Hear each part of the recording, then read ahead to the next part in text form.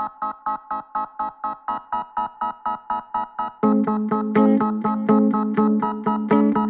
listening to the Curiosity Collective podcast, and I'm Deepika. Now, a few weeks ago, the core team of the Curiosity Collective had gathered in Bangalore to plan and think about how to extend our work of building communities of care and practice. It was still pretty early in the cycle of the virus, and we were reading about its spread in other countries, and it had just about made its entry into India. And now, even though we anticipated the kinds of measures that might be put in place in the country, I don't think any of us can claim that we were actually prepared for what has been unfolding. And I guess this is the difference between knowing and experiencing something. It's now day 8 of the lockdown in India, and I think suffice to say, life as we know it has changed pretty rapidly these past few weeks. So we're doing things a little differently this month of April, because we're all homebound in different cities, and felt that we need to respond to the situation we find ourselves in. So this month, we're shifting out of our usual format, and we're going to try to look at what living in the time of COVID-19 or the coronavirus is bringing up, and just how that might be connected to the larger idea of human and planetary well-being. Also, more importantly, here at TCC, we want our reflections and actions to be in sync. So we asked ourselves this additional question. When we're all physically apart, what does it mean to practice care and connection? But first, I want to backtrack a little to March 19th. I just returned to Mumbai from Bangalore, and yes, I took the recommended precautions and stayed home and isolated myself. Now, this was a few days before all international flights were cancelled, and shortly after that, all domestic flights were grounded. Now, on landing in Mumbai, my taxi driver looked relieved to see me.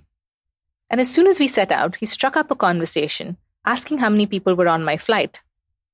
I remembered the photograph I'd taken and sent to my parents of row upon row of empty seats, and I told him there were around 25. He was quiet for a moment, and then he said that he'd been waiting at the airport since midnight yesterday, and I was finally his first passenger. I glanced at the time, and it was around 2 p.m., so basically that meant a 14-hour wait for him. And then I remembered the number on the booking count in the airport, which showed that 47 cars were still waiting for passengers. There's a quiet acknowledgement then between us that everything's shutting down, from workplaces to shops to transportation, literally life as we know it. And with everything that's pulling down its shutters, increasing uncertainty and fear of what to expect. Then as we were driving down, he pointed towards this blur of high-rises and he said to me, इस बीमारी को पैसे से कोई लेना देना नहीं है. इसे कोई फर्क नहीं पड़ता कि कौन अमीर है और कौन गरीब. ये हिंदू मुस्लिम की परवाह नहीं करती. सारे नेता लोग बस हमें एक दूसरे के खिलाफ करना चाहते हैं. मगर ये कोरोना हिंदुओं या मुसलमानों को नहीं ढूंढ रही है. शायद इस सब के गुजर जाने के बाद हम स्कूल और अस्पतालों को बनाने पे ध्यान देंगे. And he put it very simply that the virus doesn't care about money or who has money, doesn't care about who belongs to which religion. And while politicians are busy creating all these divisions, it's not going around choosing one or the other community. And what I found interesting was that he said, that after all this, hopefully they'll actually spend time and effort and money on focusing on what's important, like education and health. Now at home later, I found myself chewing on what he said, specifically to the reference he made to deepening divisions between communities over the past couple of years, along religious and caste lines. I'd studied history in college, and it had allowed me to consider for the first time how violence is so closely intertwined with identity politics. And at different times in history across the world, we've seen this play out along religious, racial, or social or cultural identities. In India, for instance, it's taken place in terms of violence between Hindus and Muslims, against Dalits, women, and tribal groups. Now, much of the literature on the subject describes a process called othering, or as John Powell, who's the director at the Haas Institute for a Fair and Inclusive Society at the University of California, Berkeley, puts it, othering is not about liking or disliking someone. It's based on the conscious or unconscious assumption that a certain identified group poses a threat to the favored group. Or to put it differently, it's a process which narrowly defines who qualifies as a full member of society. Everyone left out of this definition is basically othered. So it becomes this us versus them narrative. And who gets defined as the other changes from place to place. So, again, based on language or race or nationality or religion. And then consequently, care and protection is extended only towards those who are a part of the us. Now, Nicholas A. Christakis, a sociologist and physician, writes in his book, Blueprint, The Evolutionary Origins of a Good Society. Seeing people only as members of a group is inherently reductionist and dehumanizing. People in crowds often act in thoughtless ways, shouting profanities, destroying property, throwing bricks, threatening others. This can come about partly because of a process known to psychologists as de-individualization. People begin to lose their self-awareness and sense of individual agency as they identify more strongly with a group, which often leads to antisocial behaviors they would never consider if they were acting alone. They can form a mob, cease to think for themselves, lose their moral compass, and adopt a classic us versus them stance that brooks no shared understanding. Now, what he's saying is that when you look at a person with the singular notion of their belonging to a particular group, and then go on to make assumptions about that group, you basically lose sight of the detail. You lose the individual and any connection you might have with that person. And so it becomes easier to commit violence because you're no longer viewing them as another human being. Now, in the second half of 2019 in India, with the Citizenship Amendment Act and the National Register for Citizens, what would otherwise make this seem as a rather academic conversation in terms of othering and identity and politics has actually become quite real for many of us. Because every single day we were posed with questions of who is an Indian and who is the other and who is this non-Indian. And this isn't just something that's playing out in India. World over, we're seeing increasing incidents of this othering.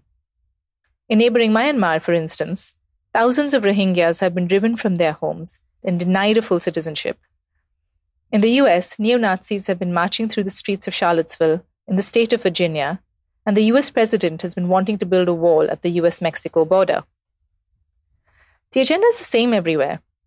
It's the creation and use of fear to breed resentment against those who are deemed as the other. And in terms of the rhetoric and the language that's used, it's amplified by political parties and media houses. Now, in many ways, the coronavirus has exposed and laid bare some of these false separations that we've created.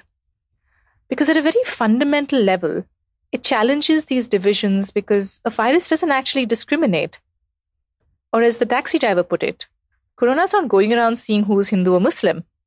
It's not choosing whose body will be affected based on religion or wealth or caste or class or color. And in that respect, it's reminding us that we're all part of this one large shared ecosystem. So we might have drawn boundaries across, our physical and social worlds, but the very speed and virulence with which it's spreading reflects some complete utter contempt for all these imagined boundaries we've drawn up.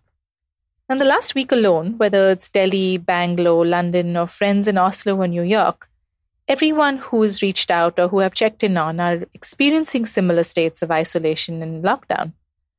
There's uncertainty, there's fear, restlessness, anger, worry for grandparents and those living with complicated medical issues. And that shared fear and worry is also an experience that's common to all of us. Now, it's ironic that social distancing has become a lesson in interconnectedness, because we're now not just responsible for our own health, but literally every decision we take affects not just closest to us, but also neighbors and community members like the vegetable shop I visit or the chai wala or the chemist I go to. And that's how closely all of us are connected. So at one level, we're all facing the same threat. And in that sameness, there's evidence of our shared humanity. But that connection is also immensely powerful, given that it can influence people up to 3 degrees away. Now, Christakis studies this in his book, Connected, The Surprising Power of Our Social Networks and How They Shape Our Lives. And he uses an example saying, "We discovered that if your friend's friend's friend gained weight, you gained weight. We discovered that if your friend's friend's friend stopped smoking, you stopped smoking. And we discovered if your friend's friend's friend became happy, you became happy." Now, by that argument, influence can be used to shape a response, even touching the life of someone you don't directly know or that you normally would come in contact with. Now, what you might be wondering is, what does this have to do with responding to a pandemic? But looking at this at the level of a social network, it actually throws up immense possibilities. Most of us are already aware of the direct effect we have on our friends and family. Our actions can make them happy or sad, healthy or sick, or even rich or poor. But we rarely consider that everything we think, feel, do or say can spread far beyond the people we know. Conversely, our friends and family serve as conduits for us to be influenced by hundreds or even thousands of other people. In a kind of chain reaction, we can be deeply affected by events we do not witness that happen to people we do not know. It is as if we can feel the pulse of the social world around us and respond to its persistent rhythms. As a part of a social network, we transcend ourselves for the good or ill and become a part of something much larger. We are connected. So, even though we might seem separated by the limits of our bodies, the networks that we inhabit are alive and binding us together in this shared experience of the world. Now, what we choose to do with that connection is key. So, will it reaffirm our shared humanity, or is it going to reinforce existing biases and deepen disparity? Now, even as it's evident that the virus doesn't have favorites, we're already seeing old patterns of separation and discrimination that are just glaringly visible in terms of the human response to the virus in India. Now, if you look at this at a national level, in terms of government planning, there's been a complete and utter disregard for the lives and the lived realities of daily wage and migrant workers. Soon after the nationwide lockdown was announced on March 24th, reports began coming in of people having to walk over hundreds and hundreds of kilometers to go back to their villages. Exodus that hasn't been seen in India in decades. Thousands of migrant workers are on the move, most of them on foot. Among them, Yogesh Yadav, who's walking 650 kilometers through the state of Uttar Pradesh after the clothing shop at which he worked as a tailor was closed. Human rights groups say India's lockdown has disproportionately affected migrant and daily wage workers. Now, some would argue that they were meant to stay in the cities that they'd come to find work in. But in the absence of planning, in the absence of shelters, places they could go to stay, in the absence of organization of food, of cash transfers being made to alleviate their everyday situation, what were people to do? And now, if you look at cities, in the last week alone, healthcare professionals have been asked to vacate rented accommodation for fear of their spreading the virus. Similar treatment has been meted out to airline staff who've been stigmatized and harassed by neighbors. In Delhi, a young woman from Manipur was spat on and called Corona. In Mysore, young men from Nagaland were refused entry into a grocery store. तो यहाँ पे जो north east के students है, आपने सुना है corona virus पूरा हर जगह भी फैला हुआ है. तो यहाँ पे जो भी नॉर्थ ईस्ट के स्टूडेंट्स है, सभी नहीं बोलते हैं कि कुछ लोकल है, हमें कोरोना वायरस बोल के चिढ़ाते हैं, कहीं रेंट ढूंढने जाते हैं, कहीं सड़क पे होता है, कॉलेज जाते हैं तो हमें कोरोना वायरस चिढ़ाते हैं. तो कोरोना वायरस से हमारा कोई रिलेशन नहीं है, वो चाइना से आया है. हमारा लुक, शकल, सूरत थोड़ा अलग है, मगर हम चाइनीज़ नहीं है. कोरोना वायरस से हम नॉर्थ ईस्ट वाले की कोई रिलेशन नहीं है. And at yet another level, class biases are playing out, with many residents in housing societies even refusing to pay monthly wages to their household help and talking about the virus spreading through their unhygienic ways. And this isn't only India's story. The US has seen a spike in incidents of discrimination and stigma against persons of Asian descent, those with travel history, and from healthcare professionals. Now, what we're faced with in terms of the pandemic isn't a first in human history. Over the past few days, similarities have been drawn between the coronavirus and the 1918 influenza epidemic, which is more popularly known by what historian Nancy K. Bristow argues is the misnomer of the Spanish flu. Author of the book American Pandemic, The Lost Worlds of the 1918 Influenza Pandemic, she looks at the national amnesia around the epidemic and the social and cultural shape that it took. Now, a century ago, this was one of the deadliest in human history, killing more than 50 million people around the world. And in many ways, there are comparisons to be made. The rampant fear, stockpiling of food and medicine, and the avoidance of gatherings. Now, you'd imagine that because it affected those in the 20 to 40 age group, which is largely then workers and mothers, it would change how life would be lived in the aftermath. But her research doesn't find that. In fact, it's the opposite. It actually strengthened the status quo. Bristow says, If you're living on the edge and poverty is a short step away, the pandemic is enough to throw you into a really serious deprivation. For those in the most fragile circumstances in terms of socioeconomic dynamics, the pandemic only made everything worse. Connection and the power of influence at the time really didn't shift in favor of challenging old divisions. We're again being challenged to look at these borders and demarcations, because wherever and whoever you are and whatever life you lead, the biggest concern in this moment is safety. And not just safety for our loved ones, but also care and concern for literally anybody who crosses our path. Because the thing is, we're all in this together. And we're unified in that shared experience of wanting to protect. Now, our behavior affects the safety of others, but it's not just the negative that flows through a network. It's also the positive. And faced with a pandemic that requires distance and an avoidance of gatherings, a question I find myself circling back to is, how do I choose to respond to this? And in the face of shared humanity, is it even possible to rethink and rewire patterns of separation and division? Now, already, even in the face of high levels of anxiety, people are responding with hope.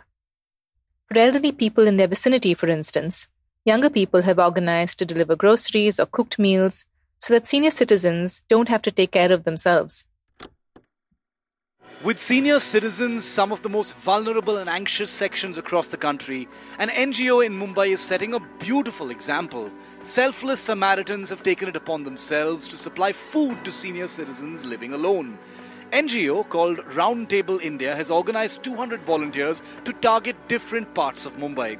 Using social media, they are pinpointing apartment complexes and getting food delivered to senior citizens living alone there. In another instance, food and water is being refilled on a street where people take their dog out for a walk, so that stray animals are not left hungry. Let's never forget that while humans are suffering, urban animals like stray dogs are also left in the lurch. Meet Dharmendra, a Delhi resident who cooks meals and then sets off on his motorcycle to distribute these meals to street dogs. Dharmendra takes the pains to make food that the dogs will actually relish. In Mumbai, to ensure that the supply of chai doesn't stop for watchmen who are continuing to provide services for housing societies, members of the community take a flask of tea around to them 3 times a day. So in these small ways, it's literally paying attention to people in and around you and being able to extend care to them and for them. Now, in addition to this, crowdsourcing efforts are also underway to extend support for daily wage workers and migrant workers who are walking hundreds of kilometers to try and get home. For me, knowing that these efforts are ongoing feels far more nourishing than tracking COVID-19 death counts and being gripped by fear. And what's also interesting is that none of these efforts have been organized by the state. What they reflect instead is what Christakis says is our innate proclivities that reflect our natural social state, a state that is, as it turns out, primarily good, practically and even morally. In his research studying human societies, Christakis explicitly points out that though we often tend to remember violent and gory parts of our history, alongside that, there also exists this very real and lived experience of deep compassion and kindness. In different ways, all of us are dealing with enormous change and uncertainty. Yet even physically cut off from each other, our social network offers immense possibility to practice shared humanity, to build communities of care, and to conduct acts of kindness and generosity. And even as we ask questions of our government and seek social justice and equality in how they respond to this, just as critical are these acts of humanity. I wanted to leave you with this poem by Naomi Shihab Nye. It's called Kindness, and it speaks exactly to that. Kindness. Before you know kindness as the deepest thing inside, you must know sorrow as the other deepest thing. You must wake up with sorrow. You must speak to it till your voice catches the thread of all sorrows and you see the size of the cloth. Then it is only kindness that makes sense anymore. Only kindness that ties your shoes and sends you out into the day to gaze at bread. only kindness that raises its head from the crowd of the world to say, "It is I you have been looking for," and then goes with you everywhere, like a shadow or a friend. This month, we'll be sharing and curating a whole host of organizations and groups that are working towards alleviating the suffering and loss caused by the pandemic. This will include a wide variety of categories, from mental health support to food and economic support across different cities. We'll also be curating different resources across mediums to help continue the reflection process that we hope to embark on through these days of lockdown. Do keep in touch with our social media spaces. You can access them at www.thecuriositycollective.org. In our next special episode, we continue to look at connection in the time of the coronavirus, but this time at a planetary level. Don't forget to subscribe to the Curiosity Collective podcast on Anchor or wherever else you choose to listen to podcasts, and keep up with the series.